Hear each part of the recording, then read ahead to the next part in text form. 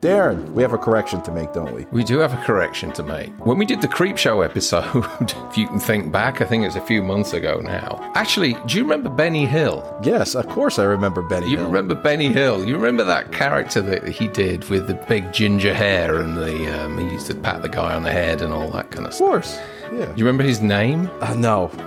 It was a guy called Ginger Tompkins, who thought he was really clever, and every so often he'd sort of wiggle his head and his big hair would go from side to side. Well, a good friend of mine had a Ginger Tompkins moment the other day, and he's been listening to the podcast, and he came to me and he said, I must correct you on something. And it was when we were talking about anthologies on the Creepshow episode, and he said to me that I think we mentioned like From Beyond the Grave and Tales from the Crypt and things like that. He said it actually wasn't Hammer who made those films. It was actually Amicus. So we always like to correct ourselves on these shows, and so I just thought I would put that one right. So thanks to Ginger Tompkins for getting in touch with us and pointing that out. It's much appreciated. We stand corrected.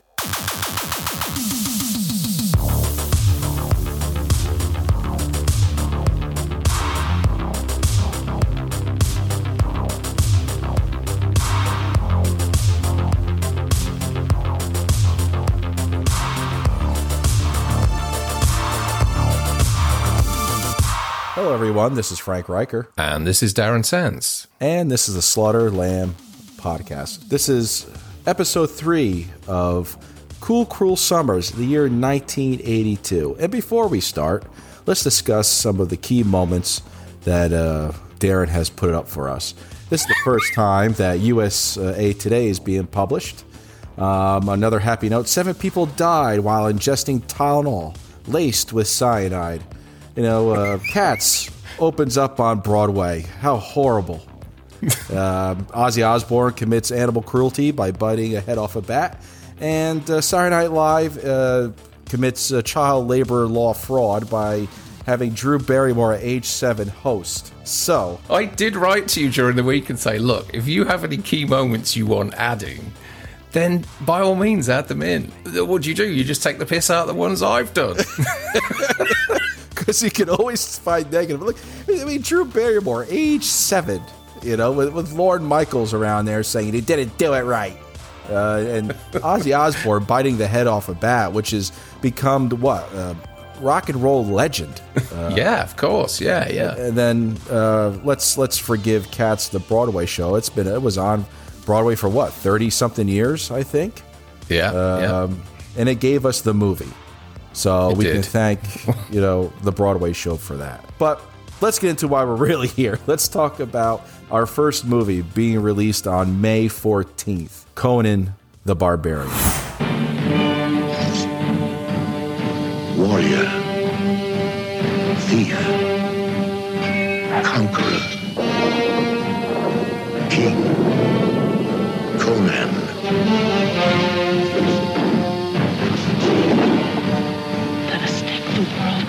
To make it give us what we desire. Conan the Barbarian. Rated R. Starts Friday at a theater near you. Conan, I have a confession to make, Frank. I never actually saw this film from beginning to end before.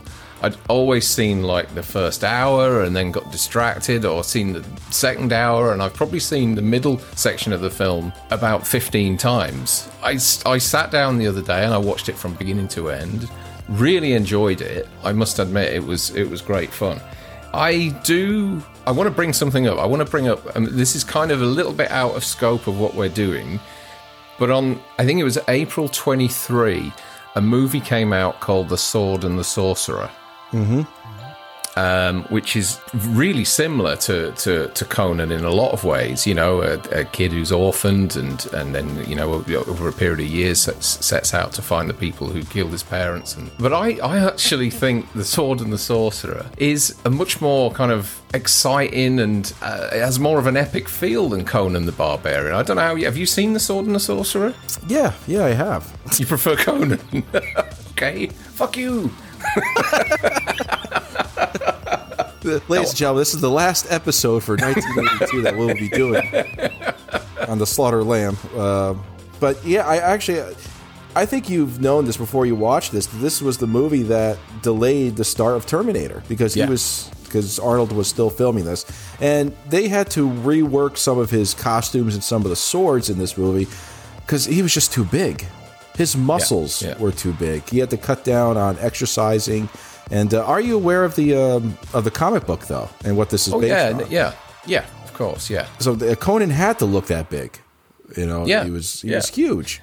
But you can tell when he's doing some of the kind of sword juggling and all that kind of stuff around his head and then passing it around his back, he can barely reach behind his back to pass the sword to his other hand. As Arnie was so big then, he probably couldn't even scratch his arse. And he suffered some injuries because he did his own stunts. I was reading about that, yeah. I did really enjoy it, and it was also really cool to see James Earl Jones do a role like that. It was a nasty old role that he played in that film. Yeah, you know who was actually considered for that role before Arnold? I don't know. Not James Belushi, because he seems to be the guy who does everything. Charles Bronson. What? Sly Stallone. Thulsa. Is this for a Conan or? Yeah, for Conan. Oh, yeah, sorry. I thought you meant for James Earl Jones's role. No, for Conan. Okay, go on. Charles Bronson. Again. Sly Stallone. Right. And William Smith. I don't even know who the fuck William Smith is. I've never heard of him. What was he, like a bodybuilder or something? Probably. But there are bodybuilders in this one.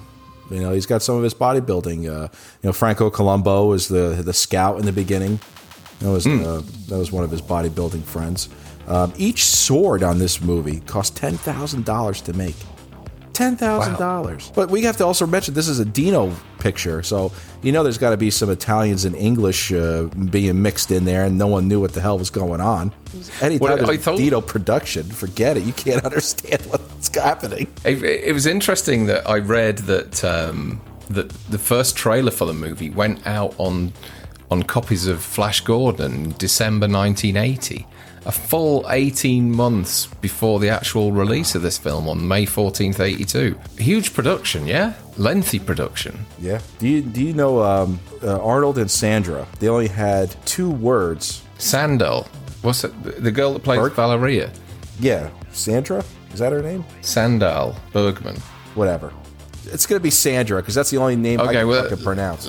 Let's call her Sandra then. Mrs. Bergman. They only said 2 words between each other throughout the whole fucking movie. Are you a guard? No. That's it. And then they wind up fucking, after they got the jewels. And they don't really say words together back and forth. Well, she kind of says kiss me when she's dying, doesn't she? And he does. But he doesn't say anything. No. He doesn't say, like, pucker up. or anything like that. I actually like this movie. I think it's better than Conan the Destroyer. And I actually think it's better than the remake. Have you ever seen the remake with Aquaman? Yeah, that was the guy that directed the Texas Chainsaw and Friday the 13th reboots, wasn't it? That did the Conan reboot. Marcus Nispel, I think his name is.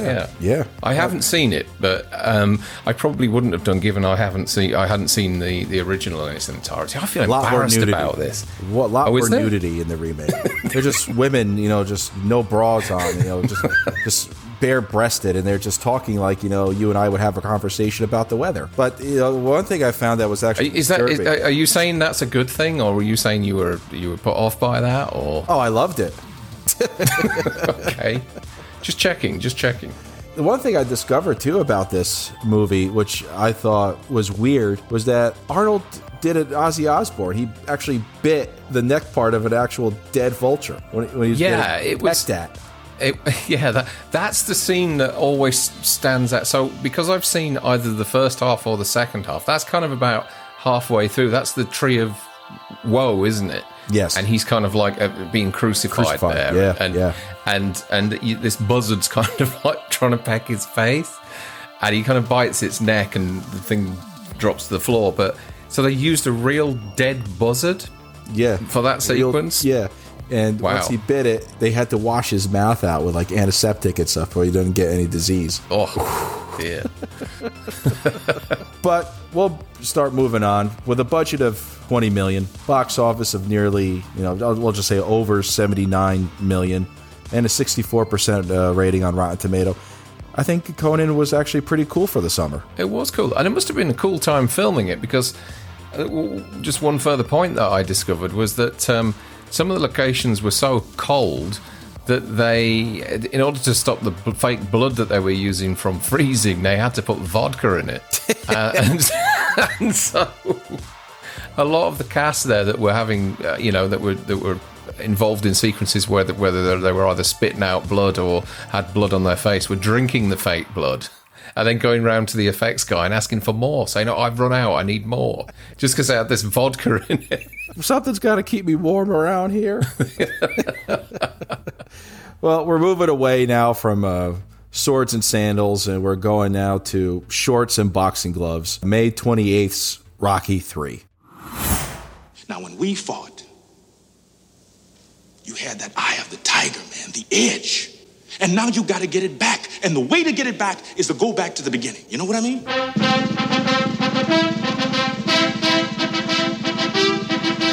United Artists and Chartoff Winkler proudly present Rocky III. The worst thing happened to you that could happen to any fighter.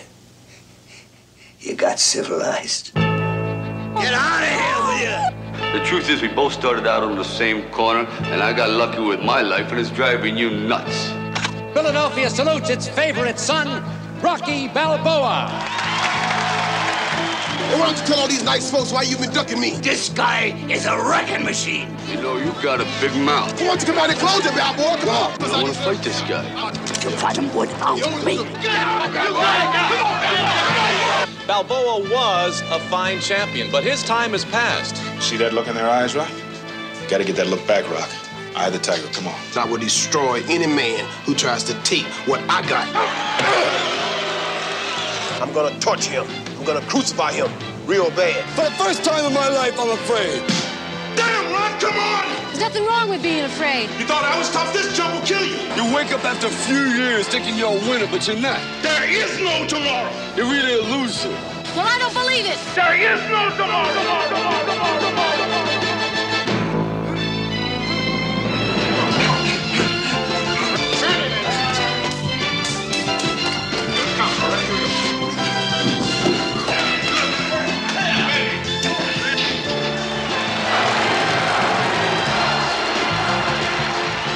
It's Rocky's greatest challenge to save his honor, his marriage, and his manhood against his most devastating and dangerous opponent. I'll bust you out. Go for it. Sylvester Stallone, Talia Shire, Burgess Meredith, Carl Weathers, Burt Young, and introducing Mr. T. Rocky III, an American tradition.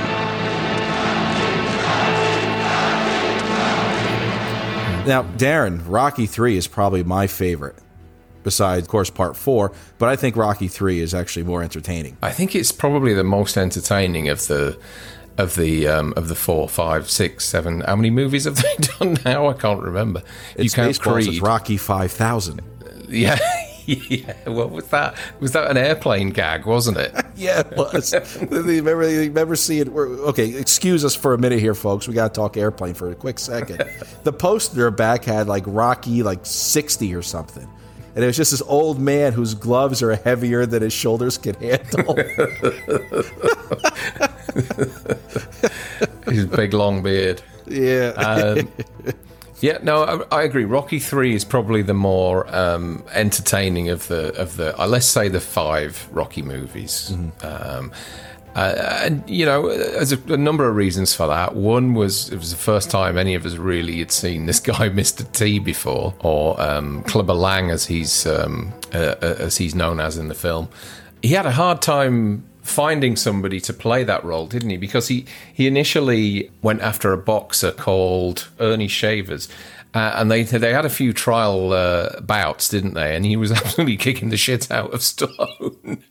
And so he had to, I think he had a professional boxer really beat up Stallone. Yeah, so he kind of said no to that, and then he'd noticed this guy who was a doorman. Mr. Bodyguard. T was a bodyguard, wasn't he? That was it. And he'd seen him on TV throwing little people around. Let's just leave it at that. And was impressed and reached out to him. And they created that character, Clubber Lang. He would go to move on to be what, like an 80s icon, right, Mr. T? Yeah. Yeah. You've actually hit the top of prime time when you actually have your own cereal. He had his own cereal. Mr. T had his own cereal. A TV show or an actual breakfast cereal? Yeah, Mr. T cereal. What was it? It's like it was actually like tastes like Captain Crunch. Okay. I don't know what that is either, but sounds nice. Ladies and gentlemen, we have to remind you that Darren's not American. So they don't get sugary. They don't get sugary, puffy cereal over there for breakfast. They get Nanny's home marmalade on toast. Gruel. Porridge. So, but this is also the first time we're actually seeing also another cultural icon, Hulk Hogan. Yeah, and it was a kind of it was a bit of a schlep to try and get him on board as well, because every time he reached out to him, he thought he was somebody taking the piss. Yeah, and when he did actually show up, Vince McMahon, who was in charge of the World Wrestling Federation, Senior, not Junior, the one that's in charge now, fired him for taking the movie role. And he was his character's name is Thunderlips, which would you think would be the title of some X-rated movies. And I've seen some of them. He's pretty cool in that. But after that movie, Vince McMahon Jr. hired Hulk Hogan back and told his father, "What the hell are you doing?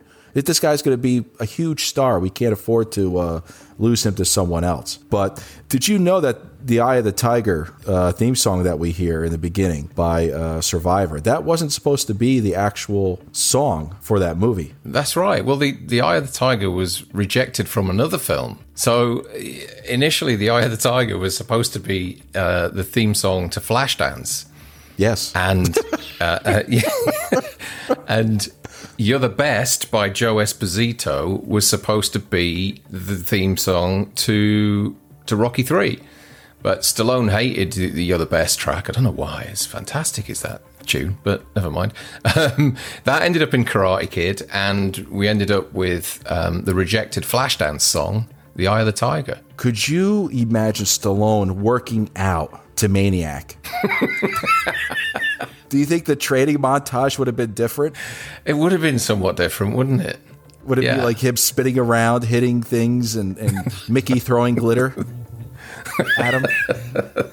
Or Apollo oiling him up or something like that? In those crop tops. Oh. But this is also the first time we actually see another character for the first time. And I'm going to call it a character because it actually is. It's the Rocky statue. Yeah, that's still there, I believe, isn't it? They moved it a couple times. But it's actually appeared in different movies. It's at the beginning of Philadelphia with Tom Hanks. It's also in Trading Places. You see it there as well. It's almost like a staple. If you don't need the Liberty Bell or the halls that are there. If you see the Rocky statue, I think a lot of people do understand that you're in Philadelphia. It's almost like in order to let you know that we've moved over to the UK, you see a red bus or someone in a bowler hat, or I don't know, something like London Bridge. London Bridge, Big Ben, Parliament, whatever. It's iconic now, isn't it? The statue. Yeah, but it was also in one of the greatest horror movies of all time, Mannequin. So with a budget of $17 million, taking home a very impressive $270 million, a 63% Rotten Score tomato. I think Rocky had a cool summer. Rocky 3. Yeah, absolutely. Yeah, it's definitely up there as one of the best of that franchise, and I had a lot of fun with it as a kid. I never actually saw it in the cinema, I don't believe, but I did see it on a bootleg video, which I'm not proud of. We'll forgive you, but. That wasn't the only movie that was released that day, was it? No, a little Canadian horror film called Visiting Hours was released as well. When was the last time you sat in a movie theater and felt the cold fingers of fear creeping up your back. 20th Century Fox presents a movie so intense, so frightening, you may never recover.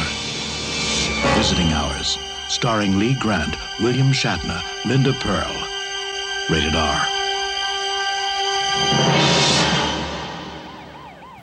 Darren, when's the first time you saw Visiting Hours? Because, you know, I really never knew about it until maybe like 2 years ago. Yeah, it's only recently that I've seen it, and it was just our friend Jason Knight. He's pretty obsessed with the film and convinced me to watch it. And I think, did you buy me it? I think you did. I think so. And yeah, it's okay. I don't call it a slasher film. It's more of a thriller. I have problems with knowing who the slasher is. In some ways, it's really ahead of its time with some of the themes that it discusses. It's a TV talk show host, and he doesn't take kindly to some of the issues that she discusses on the TV show, and so he hunts her down. He attacks her the one time, and then he continues to stalk her throughout the film. We've got Lee Grant in this movie. We've also got William Shatner, who's in a really odd role, playing her boyfriend, who doesn't really do much. He just kind of pops in and out every so often. I don't know whether he was just he was backwards and forwards from the Wrath of Khan set or what. I've no idea, but it's just a really odd role for him, whereas I've no idea why he took it. Money, dear boy. But we've talked about this movie quite a bit before, and so, you know, it went up against Rocky. It had a $6 million budget, 13.3 million box office, and a Rotten Tomatoes score of 14%, which isn't too good at all. It was quite a brave slasher film for the time, but, you know, it plays out more like a thriller to me than it does an actual slasher. I think it was actually ahead of its time. If this came out now, I think it'd be well received. It is what it is, but, you know, moving on, June 4th, our next big movie is Steven Spielberg's Poltergeist. Really? Steven Spielberg's? Steven Spielberg's Poltergeist. Tobe Hooper's Poltergeist. Well, we can argue about who's really doing...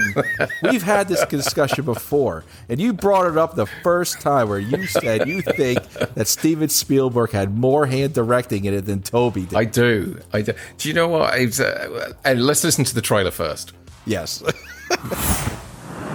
Don't adjust the television set. Your reception's fine, but in their new suburban home, the Freeling family has tuned into something beyond our world. Poltergeist. You'll never look at your television set the same way again. Poltergeist, a Steven Spielberg production, rated PG. Now playing at a theater near you, check newspapers. So what really gets me about this film is that everything about it smacks of Spielberg. The way that it looks, the way that it sounds, the setting, that kind of Los Angeles suburban setting. And then, you know, you've had cast members that have come out over the years and said that, oh yeah, Spielberg was there all the time. And now we know that E.T. was shooting at a similar sort of period of time that Poltergeist was shooting. And apparently, as I've looked into this, you weren't allowed to be directing two movies at any one time back in 1982 or 81, whenever it was shot. But yet there are so many set photos of Spielberg on set. There are also so many set photos of Spielberg with both sets of cast members. So you have pictures of Spielberg with Drew Barrymore and Heather O'Rourke. You have pictures of Spielberg with the older kids, or Dee Wallace and Craig T. Nelson and things like that. So although it wasn't the same neighborhood, I think there were two slightly different neighborhoods in LA. They were very close because you can tell by the horizon views that, you know, it's in that kind of it's in the same location or a similar location. I don't want to take it. I mean, there are bits of the movie that you can say feel more like Tobe Hooper than Spielberg, particularly the face peeling. The face peeling, and also the bit where the meat on the table starts to kind of go bad and turn inside out and all that kind of stuff. But We talked before about the fact that now, what movie was it that you were saying was stolen from a Twilight Zone episode or an Outer Limits episode? But I know where you're going with this. Apparently, there is a Twilight Zone episode entitled "The Little Girl Lost." Yeah, that the writer Richard Matheson said was stolen from him to do Poltergeist. Yeah, and when you look at that episode or read about it, it sounds incredibly similar about this girl who's kind of taken to another dimension, and her parents have to call in paranormal people to try and get her back. Mm-hmm. And even some of the stills from the Twilight Zone episode look incredibly similar. You know, the age of the girl that they're dealing with, and the settings, etc., are very, very similar to Poltergeist. The dog had to go in and actually get the girl. Oh, really? In the Twilight Zone episode, the dog went in, grabbed the girl. The girl followed the dog out the actual wall where the portal was. Kind of similar with the, kind of like parents going in, but instead of that, no big fucking skullhead comes out and tries to scare you to fucking death.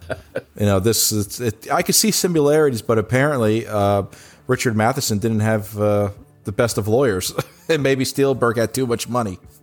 Probably, yeah. I don't know whether some sort of deal was done on the side to kind of just keep everybody happy on this, but yeah, it's a strange coincidence, pretty much the same as that Terminator Outer Limits episode.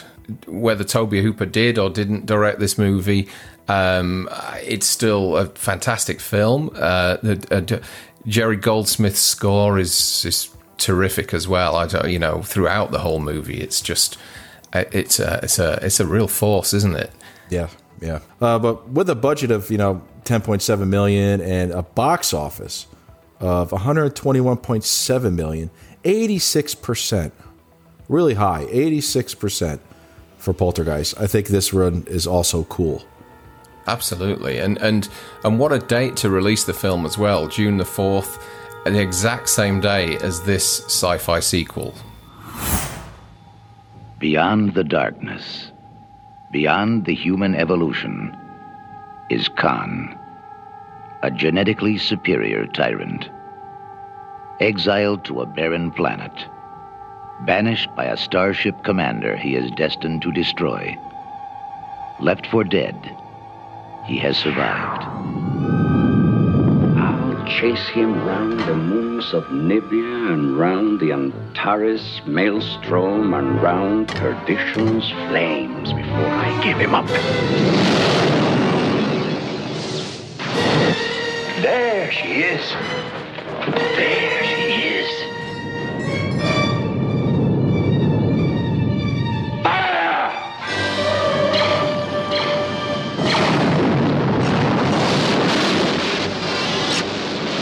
Shield's collapsing, Captain. Can you give me phaser power? A few shots, sir. Not enough against their shields. The base is stubborn. Scotty, I need warp speed in 3 minutes or we're all dead. I've done far worse than kill you. I've hurt you. And I wish to go on hurting you. I shall leave you as you left me, marooned for all eternity, buried alive, buried alive. Sean! Sean! At the end of the universe lies the beginning of vengeance. Star Trek II, The Wrath of Khan. Now, Darren, are you a Star Trek fan? Are you a No. But you prefer Star Wars over Star Trek? I do. It's an age thing. I think that the whole Star Trek TV series I was never a fan of, and I always saw Star Trek when they brought everybody back together to do those films as a kind of poor man's Star Wars. Now, that sounds really unfair, but having said that, there are certain... I've seen pretty much all of them. I think I've seen all of them, in fact. There are certain entries within this franchise that I do really enjoy. The first Star Trek film I was so bored with, My dad took me to this. It was terrible. My dad took me to the cinema to see it in the late 70s, and I was just bored to tears with it. I was so disappointed. But Wrath of Khan, I think it's a terrific film. It jumped right from the first one. It became actually there's not many movies out there, not too many series or franchises where the second one actually becomes better than the first. No, not really. You could probably get like Godfather maybe be the exception. This one, it had Ricardo Montalban, in it, and that awesome chest he has. Everyone thought that was a prosthetic chest. No, that's that man's actual chest. He's got this physique on him, and he's surrounded by Chippendale dancers. Yeah, they were. I learned that today, that all his bloody strongmen around him were all Chippendale dancers. Ricardo, are you telling us something? There's one scene towards the end, I think it's after Ricardo's got mashed up and he's kind of lying there with all his face covered in blood and everything. All his hair's matted in it, and he's just surrounded by dead strippers. And not in the trunk of their spaceship. Yeah.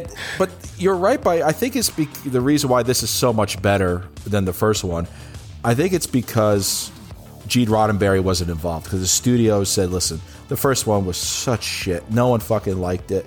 Gene, you're going to stay away from this. Gene was kind of like, no, this is my baby. I created this. Yeah, but you know what? Guess what? We're making it. and they put him down as an executive consultant. So he still got paid for it, I would assume, right? The creative rights and everything.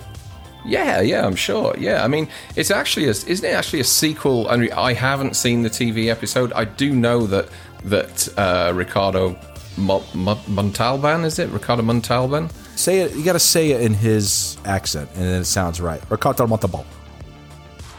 Yeah, that. He was actually in the original Star Trek episode, wasn't he? Which was called Space Seed from 1967. But there are so many moments within Wrath of Khan where I just think they brought the cool back into Star Trek, I think. Mm-hmm. Particularly Kirk's entrance. You get that simulated kind of Klingon attack at the start of the movie where they're kind of doing like a training exercise. And you think that because Kirstie Alley is commanding the Enterprise, you think that that's it, that Shatner's no longer doing this. Mm-hmm. And all of a sudden the doors open and there's all that dry ice, and Shatner and his new toop walk through the door, and the dry ice makes it rise a little bit. I don't know if you noticed. It's kind of really sort of gets it afro. It's lifting. He looks like Smokey Robinson as he walks through the door there. But yeah, that's a great sequence, and also you can't not forget the emotion in those final scenes when Spock fights to save the Enterprise and ends up with radioactive poisoning, which was going to be filmed at the beginning. Oh, really? They're actually going to show it, and they got Leonard Nimoy didn't really want to be Spock again. He's like, no, I'm just. And then the executives came back and say, listen, you will have one of the greatest deaths in motion picture history, which I think is absolutely true. Yeah, it's terrific. Him telling him, I will always be your friend. I am and always will be your friend. And I think actually, I'm going to include the third one here real quick. I think Captain Kirk cried more over Spock than the death of his own son. Quite possibly. But what's really incredible about that sequence, when they're both either side of those glass doors, is that Spock's supposed to be this person that's just kind of null of any emotion, mm-hmm. and he's always half human. Yeah, and he doesn't really show any emotion in that scene. He just struggles to say what he wants to say. But yeah, it's heartbreaking, is that sequence, and he puts the Vulcan sign on the glass, and Kirk raises his hand as well, and you can see how devastated he is. And then we have to go through the whole funeral, and then there's that one glimmer of hope at the end when we're going through the forest, and you see exactly where the coffin has landed, mm-hmm. And then the credits hit. I think it's just a terrific film. It's not an action-packed movie, but it's just so well written and performed, and And it's a revenge movie, right? It's yeah, exactly. Movie. Yeah. All the books that Khan was reading too, which I think, and if you give Trekkies a ranking, I think at least top 3 is Khan is probably their greatest enemy of all time. Yeah. Even was In Search of Darkness, the second Star Trek movie that came out a few years ago. I mean, Benedict did a great. He plays a great villain. When at the end, when they're having the military funeral, Kirk, just breaks down just that little bit, and he says that Spock was more human than any other person he's ever met. Spock would have said that's an insult. They do. I mean, there's the one thing that you notice in this film is that bless them, they're all kind of starting to get on a little bit because it's got sort of 15 years after the TV show. They've kind of changed their outfits as well, so they're more kind of, they're not those sort of lycra skin tight tops that they would wear in the TV show. They're kind of more sort of a sturdier material that's kind of holding all their guts in and built-in girdles, basically. Yeah, but you know what, Wrath of Khan on a $12 million budget, $96 million, 87%, which I think is their highest movie to date of the original cast. I think, this brought back Star Trek to being cool. And I'm sorry, everybody who's listening, I'm more of a Star Trek fan than I am a Star Wars fan. Wow, I didn't know that. I didn't know that. Yeah. Okay, fair enough. Yeah. Star Trek's more believable. Okay, the one thing that is really interesting, though, is that even though this movie took less than the original, than the Star Trek the Motion Picture, it made more money. Because the budget was a fraction of the last Star Trek movie, and they were able to kind of reuse a lot of the sets as well, which really helped. Yeah. So yeah, it was a good success, a really good success, especially coming out, sort of on the same day as Poltergeist and a week after Rocky III. It was a busy old summer, and it was about to get busier because on June 11, this happened. In 1975, he directed Jaws. In 1978, he directed Close Encounters of the Third Kind. In 1981, he directed Raiders of the Lost Ark. And now, Steven Spielberg brings us E.T., the Extraterrestrial. We will witness the arrival, the search, the desertion, the fear, the discovery, the friendship. I'm keeping him. The secret, the love, the warning, the signal, the mystery, the danger.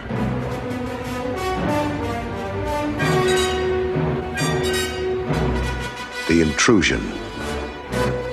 The wonderment. The enchantment. The hope. The connection has been made. Universal Pictures presents Steven Spielberg's E.T., the Extraterrestrial.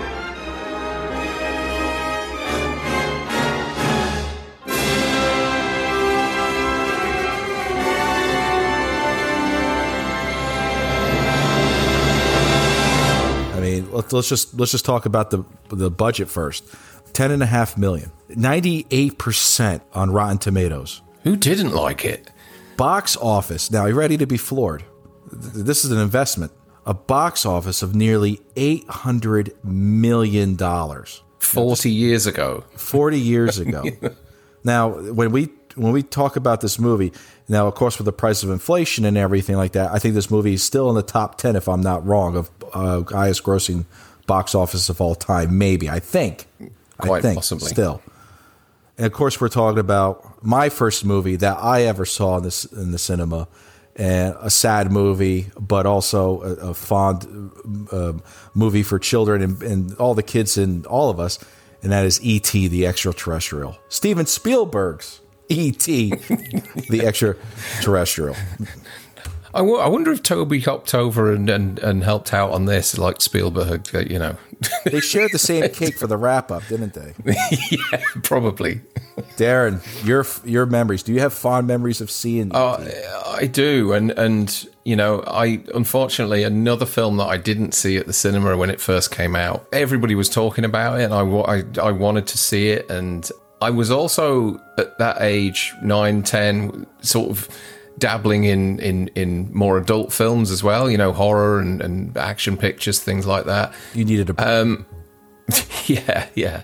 And so my dad managed to, as a lot of people did, and that particular year, VHS was just hitting, and we borrowed a VHS for the weekend, and whether it was legit or not, I've no idea. I suspect not. We ended up with watching E.T. on it. And amazing, you know, I still remember that moment when you think he's dead and how devastating it is, with him laying out there in the cold at night, and that elation that you get when you figure that he's got this kind of second wind, if you like, and he's able to sort of come back to life. So many. It's just a roller coaster of emotions from beginning to end, and I actually think there's some really quite unsettling and eerie moments in it, and that a lot of that is down to John Williams as well. My friend Ginger Tompkins is going to be laughing at me at this moment for talking about the score, because it's somebody that he's really fond of. At the start, there's something really unsettling about the opening piece, I find, when E.T. first arrives, and you get the guys searching for him, and obviously there's Peter Coyote and others. Peter Coyote is called Keys because for the first half of the movie, that's all you see of him is just the keys hanging on his on his belt. Yeah, really unsettling opening. And also another really unsettling moment as well is kind of about 2/3 of the way through the movie. It's an incredible shot, and it's the one where as the government take over the house, and you get that shot on the horizon of I can't remember whether it's dawn or dusk, and the heat coming off the ground, and then all of a sudden, really slowly, you get these kind of government agents, these scientists start to appear on the horizon in these kind of hazmat suits, and the score that goes scared along the living with it, shit out of me. Yeah, it's like, because the great thing about it is they don't show you their faces at all. No. It's almost like they're spacemen themselves coming. For a USERP movie in the UK, which is the lowest rating that you can get, I find some of it really unsettling. But I think the high points of this movie completely balance it out, if not just supersede all those unsettling moments, and it's just a movie that's timeless, that you can show to anybody at any time and they're going to be interested and fall in love with it. I don't know who those 2% of people that gave it bad reviews on Rotten Tomatoes are, because Jesus, what were they watching? The 2% were the people who don't believe in aliens. Probably. Spielberg filmed it at the level of a child. Yes. And the only adult face we see from the beginning half leading up to the second half is Dee Wallace, is the mom. Of course, you know, Steven likes to film, you know, families in chaos, you know, with no parents that are together or something like that, you know. But I actually found out how Henry Thomas actually got this role is by making Steven Spielberg cry. He thought about his dog dying and used that to produce his own tears and said the lines, which made Steven Spielberg just gush along with him and hired him right there on the spot. Those audition tapes are fantastic, because what was he, 7, 8 years old or something like that? Yeah. To get that performance out of him, and also Drew Barrymore as well. Well, Steven had to yell at her. He yelled at Drew Barrymore, 7-year-old Drew Barrymore, to the point where she just broke down. But he later found out she was working with a high fever, and ultimately apologized to her and sent her home, and agreed to be her godfather. But you know, the when they're performing when they capture ET, everything is gut wrenching. You're just like, oh fuck, they found ET. That's a real medical staff that's actually doing, performing either surgery or trying to bring him back to life. CPR. Yeah, they're really doing that. Do you know who operated ET? Wasn't it like there was a few people? There was small people. There was one guy who didn't have any legs or something. That was a child. A child born with no legs was actually used. Wow. E.T.'s voice is actually a guy. His name is Pat Welsh. It's a lady. Okay. It is.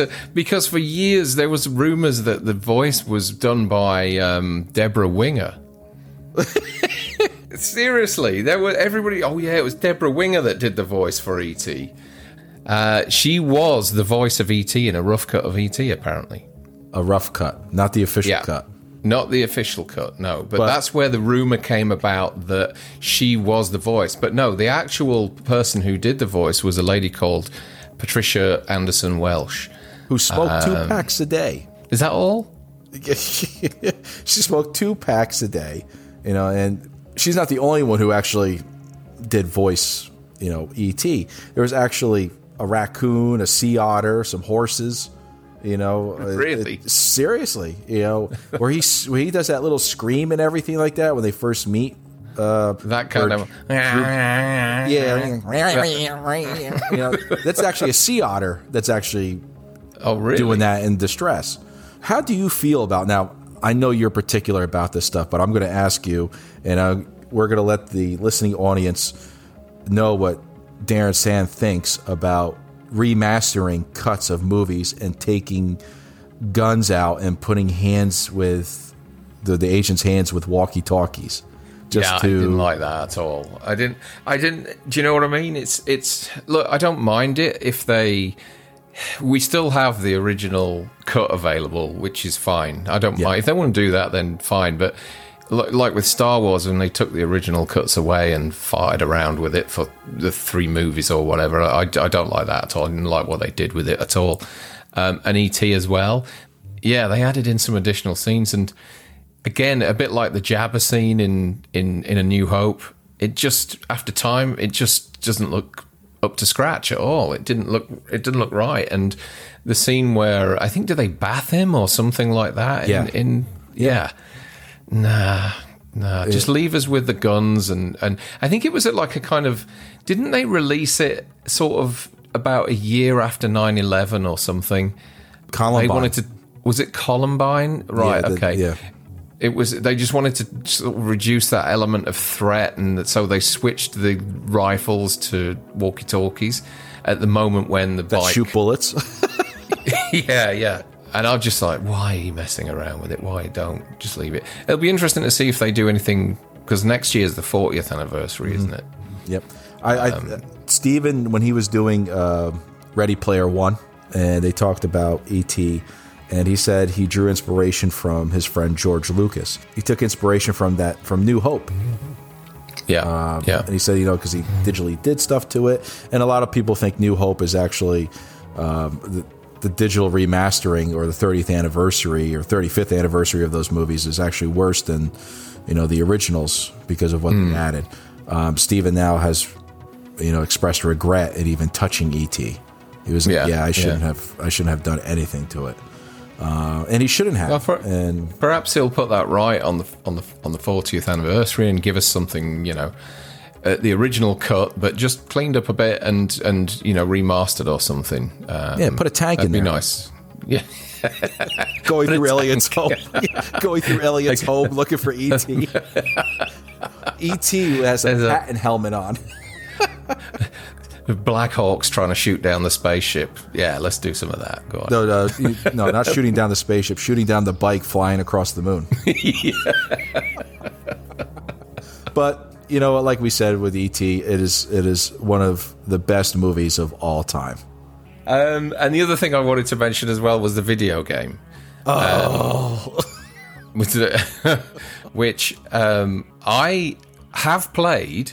Me too. Yeah. But not the actual Atari system. It was just a emulator that I played it on, and is absolutely fucking dreadful. But they rushed it, didn't they? I mean, the film came out in the June, and they had these guys trying to make it to bring out for Christmas, and the game was just dreadful, wasn't it? They managed to get it out for Christmas. The game was dreadful. They produced more copies than they could ever sell, and because of no one bought into it, or the reviews for it were terrible, and very few people bought it, ended up burying them in some hole in New Mexico somewhere, didn't they? Yeah. Well, the movie literally tens of thousands of them. E.T. just looked like a walking turd. You know, he plops down out of the sky from some anus, you know, and he just moves around, and he had to avoid, you know, some stick-figured guy, some anorexic stick figure, you know, and that's all he did was walk. Yeah. And then he would fall down into another fucking hole. You know, you're like, why the fuck? There's no fucking holes in the fucking movie, so why would you put E.T. falling down some kind of cave?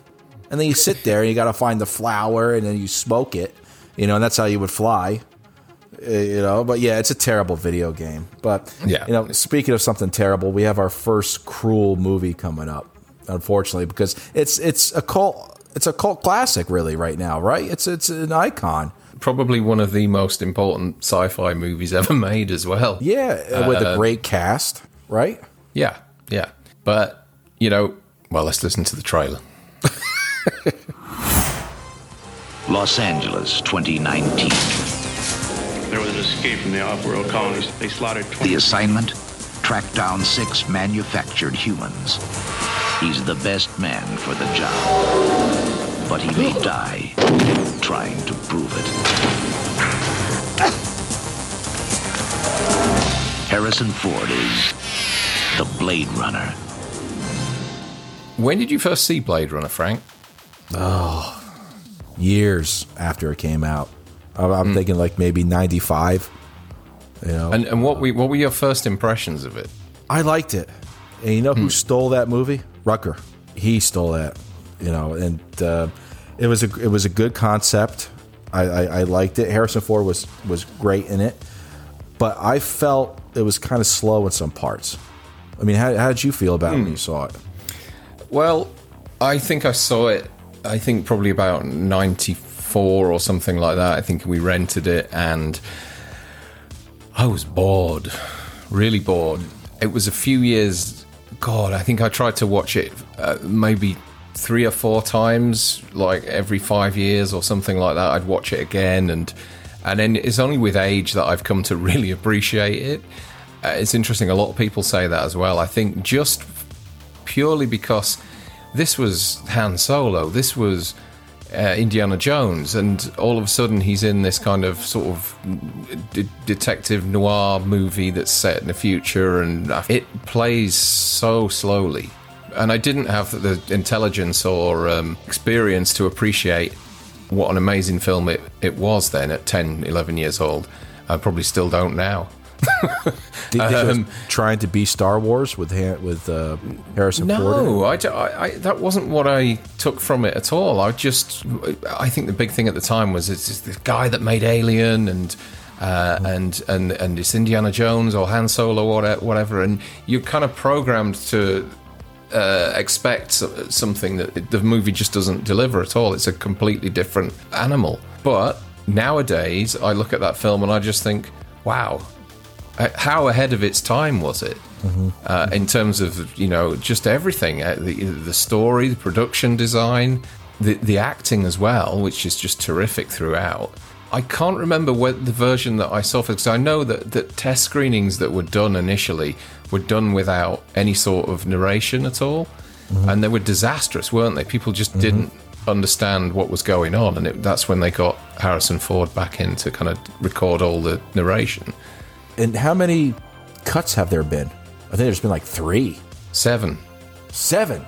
There's been 7 cuts. 7 altogether, yeah, because you have US cut, you have you've got the final cut, you've got the director's cut, which is technically a director's cut. You've got the theatrical cut. You've got, but I read today that there have been 7 cuts throughout the history of this film, which is terrible, isn't it?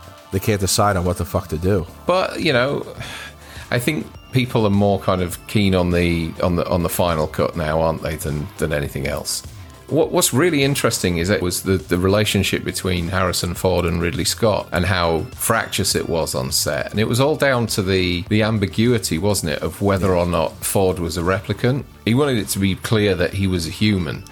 And Ridley Scott kind of didn't agree with that. He wanted to leave the audience guessing. Now, it's interesting because, you know, it's not until really Blade Runner 2049, the sequel, where you kind of get more of an insight into that. But, you know, such a shame that for a budget of $41.5 million, $30 million at the box office, released it exactly the same day as John Carpenter's The Thing, 2 weeks after E.T. and Wrath of Khan and Poltergeist and Rocky III. There was just no room for this movie in the summer of 1982, and such a shame that at the time it really just couldn't find its audience. No, it was also cursed. The film set was cursed. Yeah. A lot of cursing film sets in this decade. And I'll tell you why a lot of people think it was cursed. Remember where the Harrison Ford standing, and there's a whole bunch of the billboards and the neon signs have all the companies in the back, like Atari and everything like that. Yeah. All those companies are now defunct. Oh, really? Atari is now not a gaming system. They produce, some gaming, but it's not as popular as it once was. RCA, it's not around anymore. Record company, right? Yeah. Pan America Airways, it's not around anymore. Coca-Cola is featured right there. Right? Coca-Cola's still around, but almost risked bankruptcy because they started that, new taste and new formula shit during that time. So most companies on there are not around, and people play Blade Runner. Wow. I didn't know that. Honestly, didn't know that. But it's really, when you look at it now, I mean, we've talked about Wrath of Khan, we've talked about E.T., we mentioned briefly The Thing, and we'll talk a little bit more about that in a minute. Blade Runner, it's the summer of sci-fi. And even our next movie, Jeff Bridges and Bruce Boxleitner in Disney's Tron.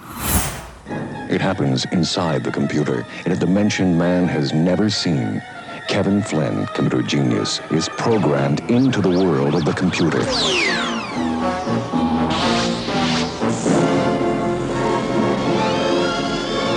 Held prisoner in an electronic arena where love and escape do not compute. Tron, an adventure inside the computer, rated PG. I have to admit, Tron is trippy as hell. Do you think? The one thing that really caught my eye about this film was always the gladiatorial games that they play in it and everything, particularly the light cycle. And that always caught my eye. When I watched it again yesterday, and the light cycle scene is the worst sequence in the film. It's terrible. I mean, it's an exciting sequence, but it just looks bloody awful. It just looks like a cartoon now. It's not a movie for the people who are colorblind, are they? No. It was. I didn't realize it was actually shot in black and white. Yeah. The sequences within the computer system are shot in black and white. It's an interesting idea. Flynn, who's this who owns an arcade, he's a hacker who's used to work for this video games company. He's devised these games, and then he thinks that they've been stolen.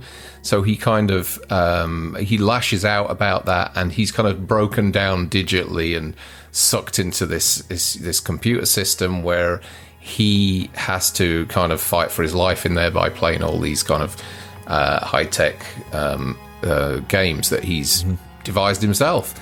And then you get this other guy who goes in there as well, a character called Bradley, who comes. And to be honest, it's quite complex is the plot when you think about it.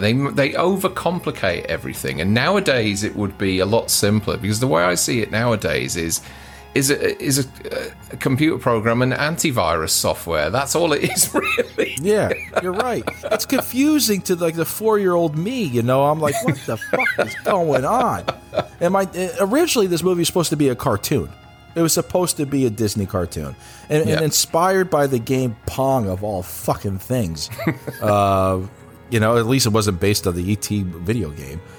If you don't have the open mind to be involved into new technology and look at something as the special effects are in this as something on a new horizon, because the Academy snubbed it because they thought it was fucking cheating, using computers to, enhance a movie instead of using practical effects. Yeah. I couldn't believe that when I read it. It's something I didn't know before, but folks, the Academy, as Frank said, just disqualified it from even being submitted because it had, computer-generated sequences in it, and they said that was cheating in a movie. I wonder at what point they kind of took a step back from that and then allowed CG or computer-aided sequences to be submitted for awards. I guess once it started getting more popular. So like Jurassic Park or something along those lines, or The Abyss maybe? The Abyss, I guess. Time and effort does take to get computer-generated material out there. It's not really a quick 1, 2, 3. It's not like cutting someone's head and cropping onto someone else's body. It's not like that. But I think that people saw this movie because of the effects. Yeah, it's. I don't think it's a particularly great movie. I think it's fine. Yeah, neither do I. And I didn't even the sequel that came out a few years ago as well. I wasn't a huge fan of that. There are a couple of interesting things to pick up on though with it. One of them, which really made me laugh when I read this today, and that is the outfits that they wear. Apparently, if you notice Jeff Bridges' outfit, he has like a toga over his outfit, which kind of comes down the front, and it almost looks like he's wearing. We call them bum bags. You call them fanny packs over there, don't you? Yeah. Over his crotch area, because he was too heavy in that department for a Disney film, so they had to keep his bollocks covered up for the movie. So he was well endowed. Yeah, they said that too much for the outfit, and so all the other guys are kind of. He was too gifted. All the other guys are happily wandering around with their, with everything on show. But Bridges apparently was so well hung that they had to develop this kind of. Well, they call it a dance belt that they put over him, and when you look, he has got this kind of little apron over the crotch area. So why don't they just redesign the outfit rather than just wrapping up in a toga? Oh, gee. Well, good for you, Jeff. Good for you, sir. Good for him. Dear me. Well, let's continue to talk about that. But it is after the likes of The Black Hole. This was just another in a long line of flops for them. The movie cost $17 million to make, and it only took 50 worldwide, which it took a long time to get there because they actually had to re-release it the next year. 72% on Rotten Tomatoes, and most of that I think is all because of people being at the time wowed by some of the visual effects work in it. But yeah, it wasn't a huge hit. We can call it cool, I guess. Given it it's made back more than double what it cost. But it was a disaster for Disney in terms of the their overall portfolio of movies that they'd released within that time period. But The Black Hole wasn't a success. Watcher in the Woods wasn't a success, and it was the last live action movie that they made for 10 years. Wow. Yeah, I could see that. Yeah, Disney should have took the rights to our next movie, which I think is probably the greatest movie of all time. And on July 23rd, everyone would agree with me because it had a budget of $3 million, which is questionable because you really had to dig to find that. But it made almost $17 million. But unfortunately, it only has a 6% rating, and that's the Willie Ames and Scott Baio classic, Zapped. Barney Springboro, scientific brain. Peyton Nichols, young degenerate. Smile! Barney had the power, but Peyton had the plans. Together, they used the power.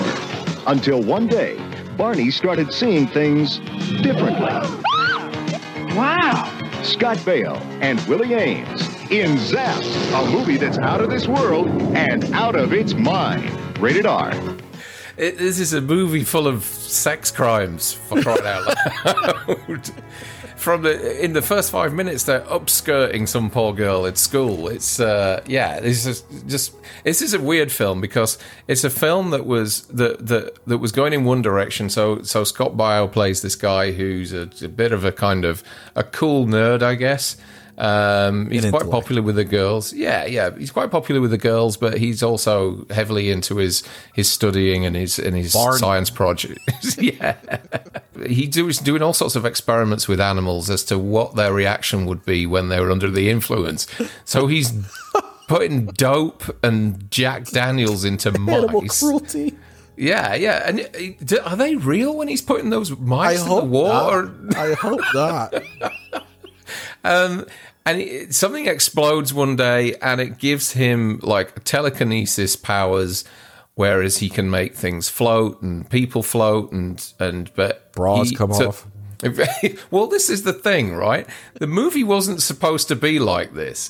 So there are a number of scenes in the film where he makes people's clothes come off. The first cut of the movie had none of this whatsoever, and it was just a kind of teen comedy that had a telekinetic guy who would make things happen to his own advantage. They go to a, what do they call it, casino at one point. But after the success of Porky's, they decided to go away and reshoot a bunch of, well, you carry on from here, Frank. It's your speciality. Yeah, you get a lot of skirt lifting, a lot of bras popping off, a lot of breasts being exposed, in front of Scatman Carruthers, who's just smiling at the end of all this, the hijinks going on, looking at all the nudity all over the place, and and poor Heather Thomas, as beautiful as she was back then, never really got naked, and that's the odd thing about this film. It was unfortunate because they used a body double, and what did the producers do to get back at her? Heather Thomas's nudity was provided by a body double. Yeah, they really stuck it to her. So she prude bitch. She wouldn't do any nudity at all, and so they, in the post-production process, they shot some nude shots and then superimposed her head onto these nude shots. And also, they did cutaways and shots of what was supposed to be her breast but weren't, with someone else's, just to kind of make sure they got the R rating on the movie. And then afterwards, she found out that they'd made her look like she'd gone nude in the film. Really good, though. They did it really and close. Kicked off because she didn't have say as to the who the body double would be. They then kicked back and said in the end credits of the movie that she that there weren't her tits, basically. Do you think Scatman's shining was tingling during this the movie? Even he gets involved. He starts running after a girl by a skirt and all that kind of stuff. His wife's hitting her over their head and oh God, it is an awful film. I remember it. It's hilarious. I remember it as a kid, and I remember thinking it was really fun. But when you watch it now and the current climate and all that kind of stuff, it's just like, wow, we'd never see anything like this now. Oh, come on. But you know what? For what it is, it's that 80s teenage, as you say, perverts and teenage romp and hormones going through. It was cool for that type of movie, and it made more than its budget back. Yeah, I guess so. I guess we have to say, it is cool during that. And the envelope. It spawned a sequel, Zapped Again. Oh, fuck, we won't talk about that. So it must have been good. But the week after, a movie came out which I absolutely loved as a kid and growing up, and still watch it now. And it's Taylor Hackford's An Officer and a Gentleman. Zach Mayo had no business defying the odds, let alone beating them. You ready to quit now, Mayo? You gotta program yourself. You'll make it. How did you slip into this program? You kicked me out of here, but I ain't quit. You quit. But first, you got to get past me. Understand? Don't you understand? I love you. Richard Gere, Deborah Winger, An Officer and a Gentleman, rated R. I can't stand this fucking movie. Really? It borders on being a chick flick. I know what you're saying. Yes. Yeah. And, you know, and Richard Gere was like, what? They're like 16th fucking person to be picked for this role. Oh, really? Yeah. I mean, they wanted, you know, Christopher Reeve, Dennis Quaid, Kurt Russell, Kevin Costner. You know, they wanted a lot of people before him. I mean, Eric Roberts, John Travolta, Jeff Bridges. It's the same list for everybody, isn't it? It's, you know, John Belushi. You know, you know what bothers me about this movie is that fucking song, the Joe Crocker. Joe Crocker. Yeah. You know, Up Where We Belong. Yeah. Oh, I can't fucking stand that fucking fucking song. You know, Deborah Winger, and she didn't get along with both her and Richard Gere. Did not like each other at all. No, they hated each other. And, okay. You know, it's kind of like that Dirty Dancing thing, right? With Patrick Swayze and what's her name, Jennifer Grey. Yes. They didn't get along either. They didn't get along each other back when they were making what was it, Wolverines or whatever that movie was, Red Dawn. Oh, Wolverines. That's the name of the group, right? Wolverines. You know, they shoot it out. Oh, okay. Yeah. Red Dawn. Yeah, they didn't get along too well. But you know who I do like in this movie though? Louis Gossett Jr. Yes, well, he won the Oscar, didn't he? Yeah, he won Best Supporting, and they didn't want people to like him so much. The actors, they separated him, didn't they, to make sure that they didn't like it too much. Really method, right? Just saying, you know, stay over there, and then when you get back, yell at these fuckers. It is a good role. I really like the movie. I think it's great. You know, Richard Gere plays this kind of arrogant, obnoxious kid who's kind of lived with his dad out in. I could care less. Yeah, and he's just a piece of shit, and he joins the Navy. Him and David Keith, they end up on a 13-week intensive course, and it just follows them and their ups and downs through fighter pilot school. Yeah. Those training sequences are great, and you got Lisa Eilbacher in there from Beverly Hills Cop. You've also got Robert Loggia as well, plays his dad. It's a good film, and the Academy liked it, and so do I. So a 7.5 million budget, 129.7 million box office. You can't say better than that. 79% on Rotten Tomatoes as well. So huge success on July 28 of 1982. And probably one of the taglines that everyone uses is what, because I got nowhere to go. and when I saw this movie for the first time, I said, I got somewhere I gotta go, and I fucking left. I'm like, Jesus Christ. And then he's lifting her out, and that song comes up, you know, she puts the hat on herself. I'm just like, God damn, you know, it's just like, isn't it? It's the same fucking ending as Pretty Woman, really, isn't it? It is. It is. Yeah. You know, but Julia Roberts and Richard Gere actually got along back then, you know, in that movie. But I think Louis Gossett Jr. saves this movie for me. If it was anyone else, it probably would have. It is kind of a chick flick. You know, dealing with, you know, that guy who you don't think a woman can crack his hard, rough exterior, but it took his ass to get kicked, and plus falling in love with a what is it? She's an iron worker or something like that. What is she? Yeah, they work in a mill, don't they, or something? A seamstress, is it, or something? I don't know, or whatever she's doing. She sat at a sewing machine anyway. Sat at a sewing machine, you know, making shit. Yeah, so, but fine. Before we get to our final movie to close out the summer of 1982, Darren, let's talk about 4 of our honorable mentions that we put on our list. May 21, I don't know what to say about this. Annie with Albert Finney with playing Daddy Warbucks. A 2-year production, nearly 2,000 people on that production. 50 million they spent on this movie, and it made 57 million.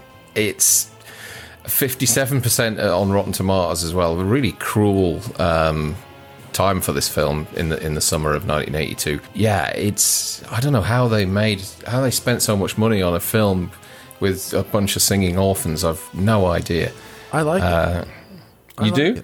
I do like it. You know, I like it. That's worse than me liking fucking Officer and a Gentleman. I beg to differ. God damn it! You know, it's just, yeah, but it has a happy ending. It doesn't. It has music that you can actually sing to. You know, it doesn't have Joe fucking Crocker on it. Joe Cocker. Oh, whatever. Crock Pop. Joe Cocker. He is a cock. I think he's dead, isn't he? Joe Cocker dead? Yeah, I think he is now. Yeah. Well, he's dead to me. But you know what? It's a Hard Knock Life. You know, a young Tim Curry, you know, dancing away with Cara Bonnet. What is there not to like? Punjab. The character name is Punjab, and another character name is Asp. You know, and at least the one girl in here who plays Daddy Warbucks' assistant. She's gorgeous. She's a professional dancer. I apologize I forgot her name. Anna something. But she comes from a long line of doing Broadway stints. At least in this movie, it doesn't have your favorite sex scene like in Wolfen. You know, Albert Finney getting it on. No. But I liked Annie. Sue me, but I think you and I both like our next honorable mention, though, more than Annie. I just want to make sure that you don't want to do a whole episode on Annie, that's all, before. Oh, no, that's fine. It's fine. Okay, let's go on. So, June 25th, we mentioned it earlier, The Thing came out, John Carpenter's sci-fi classic, one of the probably or horror classic, one of the best horror films of all time. Cruel summer for this movie, really cruel. Really kind of gave Carpenter the needle. 85% on Rotten Tomatoes, which is fantastic. 15 million budget, 19 million at the box office. A really tough time for this film. As we said earlier, came out the same day as Blade Runner, which also didn't fare too well. But it was probably, you know, these movies were just probably one too many sci-fis in 1982. Up against E.T. Up against E.T., Wrath of Khan. Yeah, it was just overloaded with sci-fis was this particular year. And then on August 13th, we had Friday the 13th Part 3, which for 7% on Rotten Tomatoes, a budget of 2.3 million, made 36.6 million at the US box office. Is a lot of Friday the 13th fans' favorite entry in the franchise, I guess. Is it your favorite? Yeah, it's my favorite. I think the best looking Jason out of all of them, including Sackhead, is him running with that mask on, and how big Brooker is just real intense. And then, you know, the deleted scene where what the ending was supposed to be like would have been awesome to see. What was that? Chris is supposed to be decapitated. The final girl. Yeah, she heard Rick's voice calling her name. Okay. Then she runs, sees Jason. Jason grabs her by the hair, pulls her up, and decapitates her. Wow. I think that would have been awesome ending. Yeah.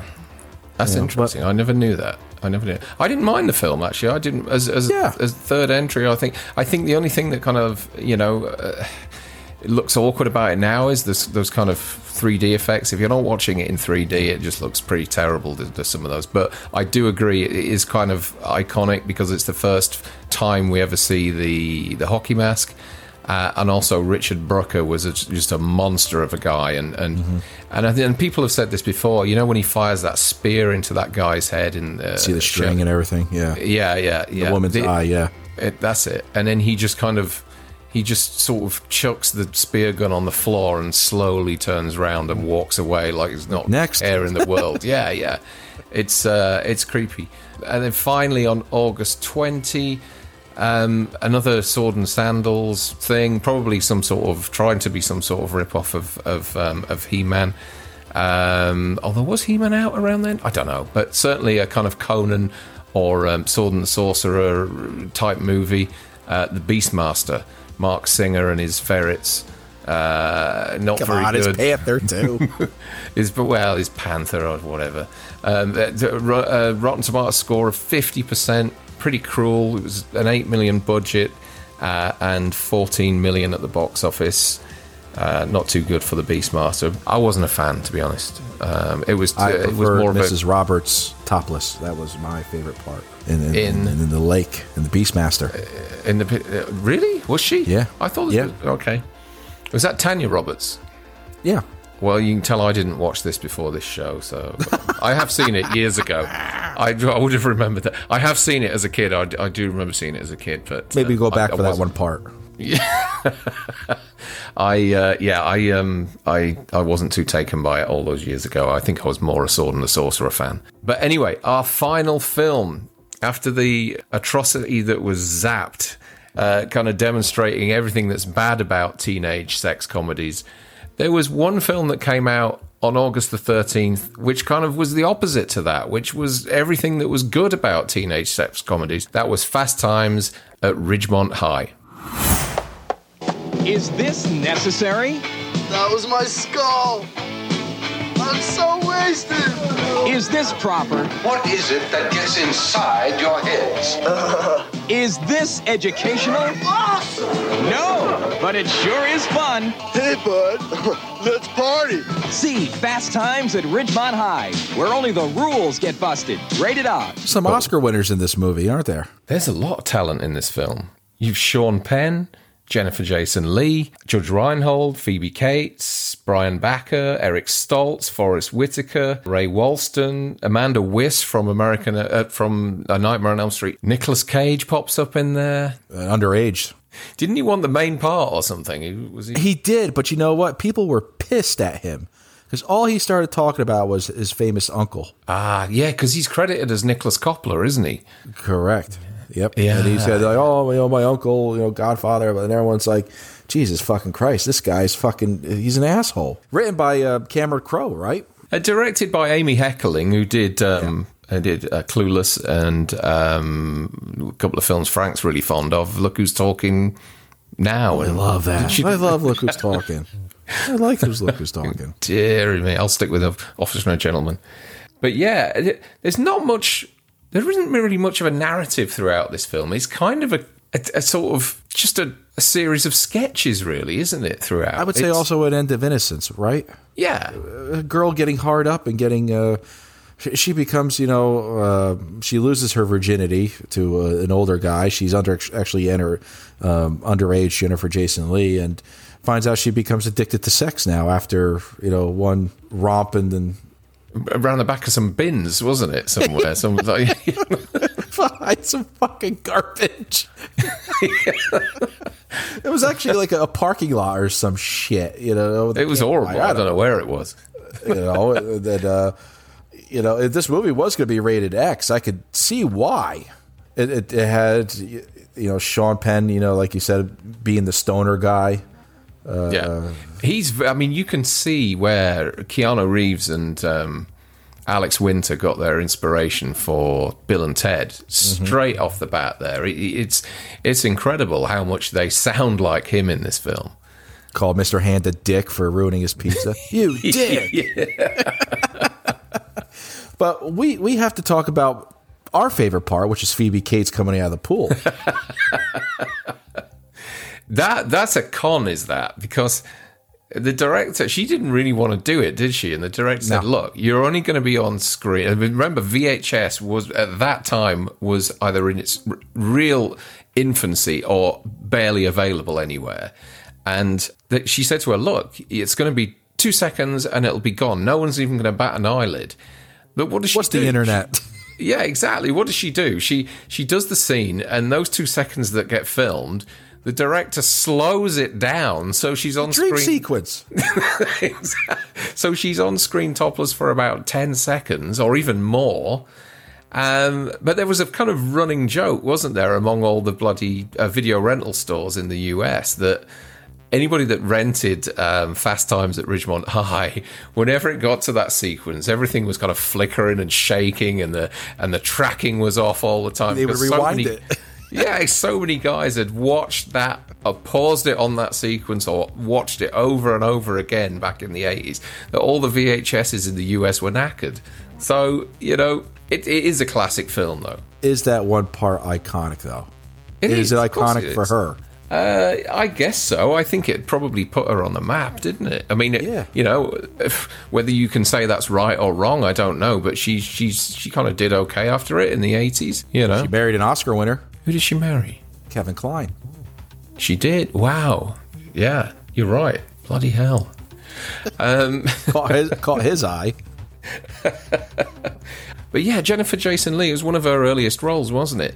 And watching this the other day, I never realised who her dad was. Yeah, it's unfortunate what happened to him, because her dad is Victor Morrow. Yeah, the guy from The Twilight Zone who, well, just absolutely, he was killed on set in that horrible accident with the two kids. Yeah, we'll probably divulge into that when we get to Twilight Zone. But yeah, a young girl going through that, it's just it's horrible. It must have been around this time, because Twilight Zone came out in June '83. Yeah. So a year later, I guess they were filming. So around the time this was being released, she must have gone through that whole thing with her dad. Wow. But there's actually no musical score for this movie. It's all bands. Yeah, and it's kind of like one of those milestone teen comedies that you get every decade or so. Do you know what I mean? It's kind of like the American Pie of exactly. Yeah. But I think this is better. Yeah, it is. I mean, because the characters are really good, and that's a testament to all the cast that they have here. But also, it deals with some themes that to that point have not really been dealt with before. Things like abortion and drug use within schools, things like that. It was quite groundbreaking, I guess. But ultimately, Judge Reinhold became the big brother that Jennifer Jason Leigh had, because he drove her to the abortion clinic. He did, and picked her up. It's quite and everything. A touching sequence. Yeah. But most people would have gone after that guy who knocked her up and beat the living shit out of him. 77% on Rotten Tomatoes, 4.5 million budget, and 27.1 million at the box office. Fast Times at Ridgemont High was, I'd say, a respectable hit. Yeah, one of the few probably actual teen summer comedy movies in definition of what it had. Yeah, and a lot smarter than the likes of Screwballs and Porky's and People Fucking Pies. Yeah. Zapped. I like Zapped. No, it's a good movie. And that kind of wraps up this episode, really. But, we've got more coming. 1983 is going to be fun. There's a lot of big titles in that particular year. So we have things like Return of the Jedi, The Man with Two Brains, Psycho 2, War Games, Trading Places, Octopussy, Superman 3, Twilight Zone, which Frank just mentioned there. There's a lot to talk about with that film. Staying Alive, Jaws 3D, Mr. Mum, National Lampoon's Vacation, Risky Business, and Cujo. So a huge year in 1983. But 1982, nearly over. If you think about it, over a $2 billion summer at the box office. almost a $2 billion summer. Yeah. But on that note, we'll see everybody for 1983. As always, stick to the roads and the best of luck.